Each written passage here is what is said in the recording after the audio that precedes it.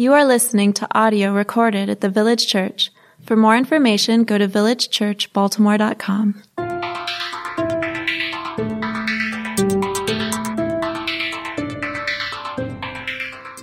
Right now, if you're not familiar, we're going through a short sermon series on the overarching storyline of the Bible.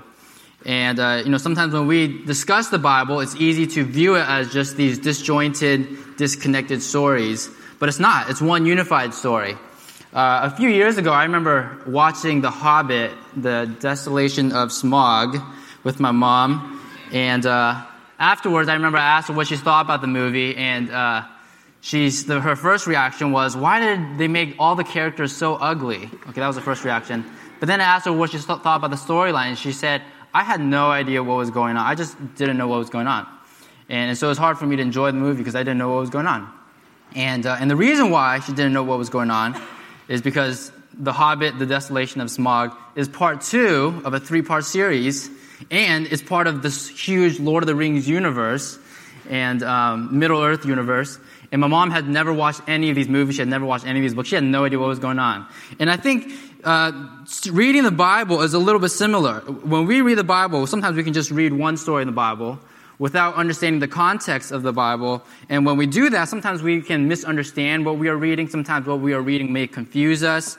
And as a result, sometimes we may even find it difficult to enjoy reading the Bible because we're just reading this one passage. So we're doing this series so that we were talking about this whole overarching storyline of the Bible so that we can understand the whole Bible. And so we divided this into 6 sections. Firstly, we talked about creation, how God created the universe and how the universe was created to be good. And humans were made to bear the image of God. And secondly, we talked about the fall, how we rebelled against God, and the curse of sin fell upon the world. And today is part 3. We're moving to the idea of promise. The theme of promise is an important one because throughout the Bible, we see all over the place God making promises. And one of the most notable examples of this is God making this promise to a guy named Abraham. Later, he gets renamed Abraham in Genesis 12, 1 through 3. And I'll just read this, Genesis 12, 1 through 3. This is God talking to Abraham. Go from your country and your kindred and your father's house to the land that I will show you. And here's a promise. I will make of you a great nation, and I will bless you and make your name great so that you will be a blessing. I will bless those who bless you, and him who dishonors you I will curse. And in you all the families of the earth shall be blessed. And when I read this, one word that stands out to me is the word bless. If you read this, it actually appears in 4 different ways. God promises blessing in 4 different ways. He says in verse 2, I will bless you. And then he says, you will be a blessing. That's number 2. And in verse 3, he says, I will bless those who bless you. And then finally, in you all the families of the earth shall be blessed. And so this promise is a promise of blessing. This word blessing isn't a word we use too often in today's culture, outside of Christian circles and outside of some forms of rap music. So I think it is a key word in the Bible because if you read through the Bible, you see almost this battle of blessings and curses just all over the Bible. And you see this common storyline specifically. People sin, and as a result, they inherit curses, but God promises blessings. You see that pattern throughout the Bible. People sin and inherit curses, but God promises blessings nonetheless. And so we're gonna jump through a few different sections of the Bible, and I want to show you how this is central to the overall storyline of the Bible. Okay, so let's go to Genesis 1. I know we talked about this a few weeks ago, but I just want to highlight this one thing. In Genesis 1, in the creation of the world, it's interesting to note that when God created human beings, he blessed them. This is Genesis 1:27. So God created man in his own image. In the image of God, he created him. Male and female, he created them. And God blessed them. And God said to them, be fruitful and multiply and fill the earth and subdue it and have dominion over the fish of the sea and over the birds of the heavens and over every living thing that moves on the earth. And so our defining mark as human beings in the image of God was this mark of blessing. We are defined, we are characterized by blessing. That was God's original design. But I'm sure many of you guys, on a day-to-day basis, you don't feel very blessed. I definitely don't feel very blessed sometimes day to day. And the reason why is because the fall happened. We talked about that last week. Right? We sinned, and as a result, the blessing of God was lost. And for the first time, we experienced the opposite of blessing, which is curse. We started to experience curse. As a result of our sin, we started to experience the curse of sin, and we started to experience things like pain and hunger and futility and inadequacy and guilt and shame. And however, even in the midst of curse, we see that God's promise to bless has not died out. In fact, in the very curse, if you look closely in Genesis 3, we won't dive into it too much, but if you look closely in Genesis 3, God actually embeds in the curse a promise of blessing.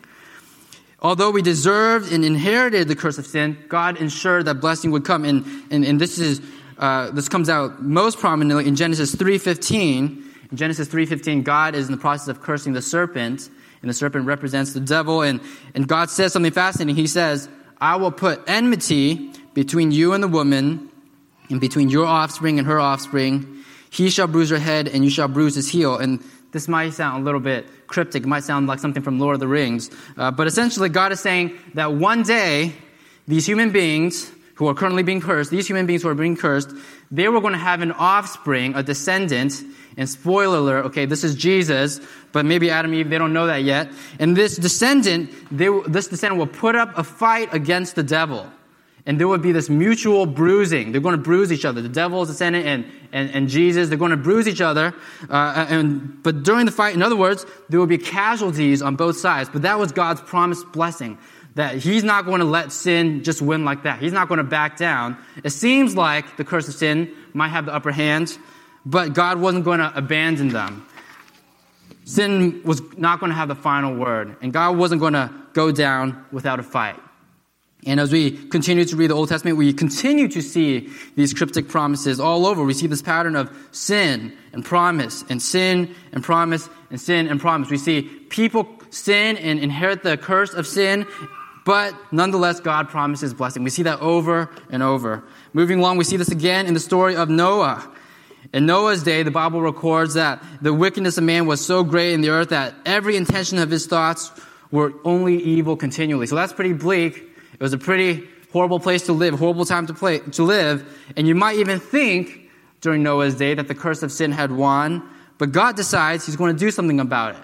And so as a result of sin, he wipes the earth clean. But then he decides, I will save this guy, Noah.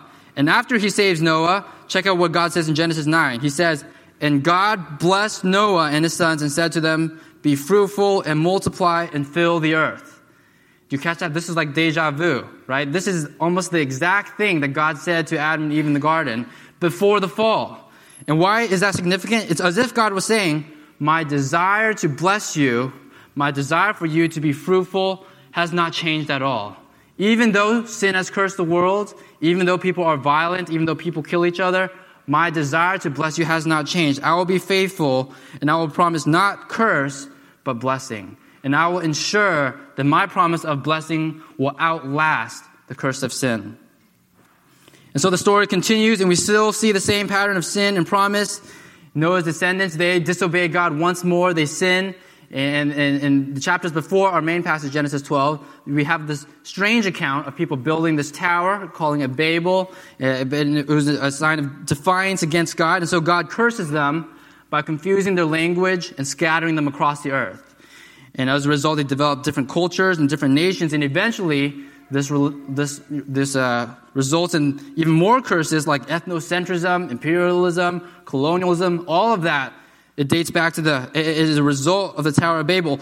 But then we reach our passage in Genesis 12, and God once more, he gives a promise of blessing. God once more gives a promise of blessing, this time to Abram. And this is very key because in this promise to Abram, in Genesis 12, verse 3, God says, in you all the families of the earth shall be blessed. And this is key because, in other words, this promise of blessing is not just for one individual. It's not just for Abram. It is for all peoples, for all cultures, and all nations. And this is fascinating because this falls right after the story of Babel, in which there was a curse that resulted in a multitude of nations. And now God is saying, I will bless those people. He's saying, remember those people who I cursed? And now they're scattered. They have different languages, different ethnicities, different nations. I will bless those people through you, Abram. So far, if you're tracking with us, I'm going to recap a little bit. Our storyline goes like this, okay? God blesses Adam and Eve.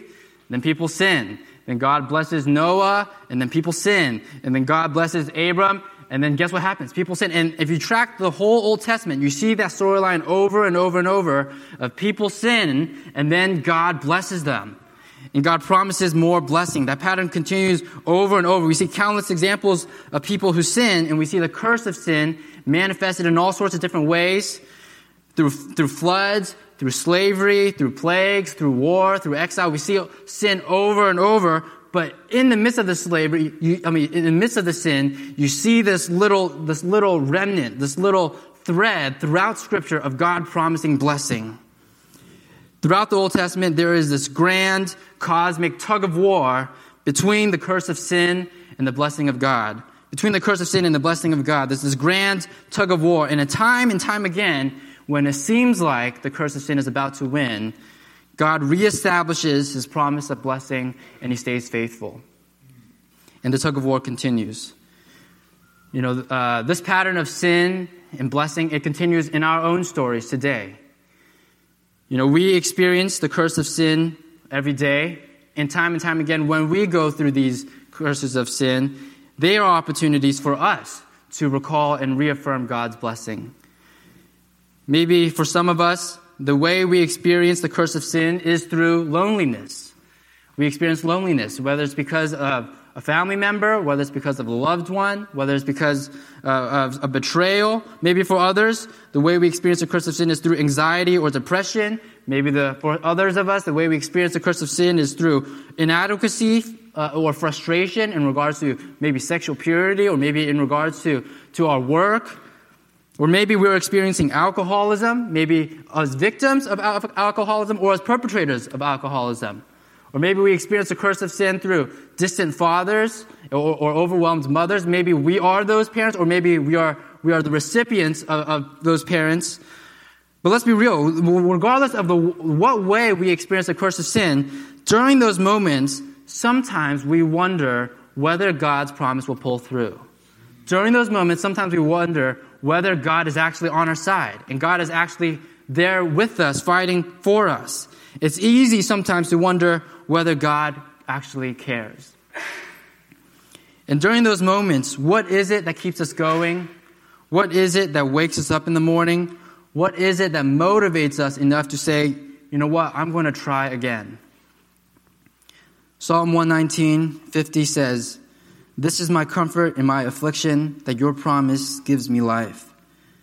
The thing that keeps us going during those afflictions is the promise of God rooted in Scripture. The thing that keeps us going is when we read the Bible and we see God's commitment to bless those who fail over and over again. We see God's unwavering faithfulness to love on those, to pursue those. We see God's relentless desire to keep fighting for us. When we see that over and over and over throughout Scripture, then we start to think, maybe that can happen to me too.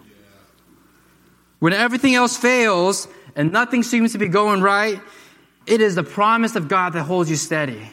It is a promise of God that keeps you going. It is a promise of God that pulls you through. How? Because when we look at the Bible, we see the countless times that the curse of sin has taken its toll, and we see people left and right failing, falling. We see the promise of God putting up a fight. Then we think, maybe that can happen to me too. When we see suffering, afflicted people in the Bible, left and right, at the end of the ropes, and we see God holding the end of the ropes, making ends meet for them, then we can think, maybe God can make that happen for me too. The promise of God is the guarantee that God isn't done yet, that God hasn't left you, that God still has a plan up his sleeve. For some of us, though, maybe this sounds nice and dandy, but it seems a little abstract. It sounds nice on paper that God has a plan, but maybe sometimes we think, but I'm in the midst of this struggle right now, whatever it is. I might be going through an addiction. I might have this relational issue. I'm struggling financially, whatever it is. And it doesn't seem like God has a plan. And I don't know I don't know the plan. And sometimes we wonder, how long do I wait? How long is it going to take before God fulfills his promise? I wonder that sometimes as well. My parents separated in 2011. I can't believe it's been almost 6 years ago now. And long story short, one of them wanted a divorce, the other didn't, and so they're just separated. And one of them just moved out, and And now they're just at sort of like a standstill, a stalemate. And sometimes I wonder, how long is this going to take, God? How long do I have to wait before this gets resolved? Will reconciliation ever happen? You say you want good for my family. We're all Christians in this family. How long is it going to take? When will resolution come? And there are personal sins in my life as well. Here's another example. Sometimes, I struggle with different things, and I journal about it a lot. And if you were to ever read my journal, maybe after I die you can read my journal, but you'll see I journal about the same sins over and over and over again. It's always the same things. And sometimes I wonder, God, how long is this going to last? How long do I keep fighting? I've been struggling with this for years, and you promise that if I dwell in you, if I abide in you, I'm supposed to bear fruit. But how come the fruit doesn't seem to be coming? When will you change my heart? And then on another level, a bigger level, there are these geopolitical issues that I struggle with, that I pray about. The Syrian refugee crisis, the South Sudan famine, the estimated 45 million people around the world in slavery. And sometimes I wonder, how long is that going to last? There's so many people praying on behalf of these people, longing for the justice of God to be made known throughout the earth. When will you bring justice? When will you fulfill your promise and bring justice? So sometimes we wonder about all of these things, and sometimes we ask, will God fulfill these promises? And the reason why, I think, one of the reasons why, is we live in a world of unfulfilled promises. Sometimes it's our parents who don't fulfill their promises. Sometimes it's our spouses who don't fulfill their promises. Sometimes our elected government officials don't fulfill their promises. Sometimes our pastors don't fulfill their promises. And sometimes we experience that so much that we project that onto God, and we wonder, will God fulfill his promise? And we just keep waiting and waiting. And we keep wondering, will God pull through? There's an interesting passage in the Bible that's always bothered me. It's in Hebrews 11. And in this passage, Hebrews 11, 39 to 40, but before this passage, the author, he's talking about all these heroes of old, people who demonstrated enormous faith, and they claimed onto the promise of God. But then in verse 39, it says, and all these people, all these heroes of faith, though commended through their faith, did not receive what was promised. All these heroes of faith did not receive what was promised. And that always bugged me. But why did they not receive what was promised? This is verse 40. Since God had provided something better for us, that apart from us, they should not be made perfect. And this always bothered me for the longest time. Why is it that these people did not receive what was promised? People like Abraham. God promised him, you will be a great nation. I will bless you, and in you all the families of the earth will be blessed. Why is it that these people did not receive what was promised? Because we received something better than what was promised. And what does that mean? So this is how it works, I think. If you look at all of these stories in the Bible, you'll notice that a lot of these promises, at face level, at surface level, they didn't seem to be fulfilled. For example, God had promised later, we read in Genesis, that his descendants will be as numerous as the stars in the sky. And that he would have this promised land, his descendants would dwell in this promised land, he would be this great nation, he'd become a multitude of nations. Well, when Abraham died, that wasn't the case. When Abraham died, he had a few descendants, not descendants as numerous as the stars, and his family didn't have a permanent home. They remained sojourners for hundreds of years, and most people of earth never heard of him, let alone were blessed by him. And even after he died, yes, his descendants became a nation, but his nation didn't stick around. His nation was divided. It was split up, conquered, exiled. And so when you look at that and you would wonder, did God really fulfill his promise to Abraham? Did Abraham really become a great nation? And the reason why is because God provided something better than what was promised. What was this thing that was promised? What was this thing that was better? I want to read just two passages from Galatians 3 that I hope will shed some light on this. Galatians 3, starting from verse 13, it says, Christ redeemed us from the curse of the law by becoming a curse for us. For it is written, cursed is everyone who hanged on a tree, so that, catch this, in Christ Jesus, the blessing of Abraham might come to the Gentiles, so that we might receive the promised Spirit through faith. And here's the other passage, Galatians 3:29. And if you are Christ, then you are Abraham's offspring, heirs according to promise. And so what is this saying? This is what's going on. In the Old Testament, God continually countered the curse of sin with the promise of blessing. We saw that pattern, right? Sin, promise of blessing, sin, promise of blessing. But when Jesus came, God fulfilled the promise of blessing. So it wasn't just promising things anymore. He fulfilled the promise by defeating the curse once and for all. So now, this grand cosmic tug of war between blessing and curse, now that tug of war is over because God had won. Because Jesus, the offspring of the woman, had won. He had fought the good fight and he won. And the recipients of the blessing of Abraham are not just his literal biological descendants, but they are the Gentiles. They are the Gentiles. We, the church, are Abraham's descendants. God promised Abraham that his descendants would be a great nation. We, the church, are the great nation. God promised to Abraham that his descendants would be a blessing to all the families of the earth. We, the church, are the blessing to all the families of the earth. God promised so many promises to Abraham, and we, the church, are the final fulfillment of that promise to Abraham. And we have been commissioned to be fruitful and multiply, not just by making babies biologically, but by rolling back the curse of sin as we share the blessings of God with the world. That is how we be fruitful and multiply. And so do you see that? So God's plan was to create something better than what Abraham initially might have thought as his literal fulfillment of blessing. So did God fulfill his promise to Abraham? You bet he did. How? Through the church, through us. And if you are part of the church, then you are proof that God fulfills his promises. If you are part of the church, you are proof that God fulfills his promise. So when we struggle, and I say that because when we struggle with the idea, will God fulfill his promises? Will God fulfill his promises? You just need to look at the church. You look at the church and you see God fulfilled his promise to Abraham in a way far better than what Abraham imagined. And so God can fulfill his promise to me in a way far better than I can imagine. When we feel lonely, frustrated, overwhelmed, betrayed, ignored, aimless, when we wonder whether God is a God who keeps his promises, we can remember that we are the living proof that God is a God who keeps his promises in a way better than we can imagine. Let's pray.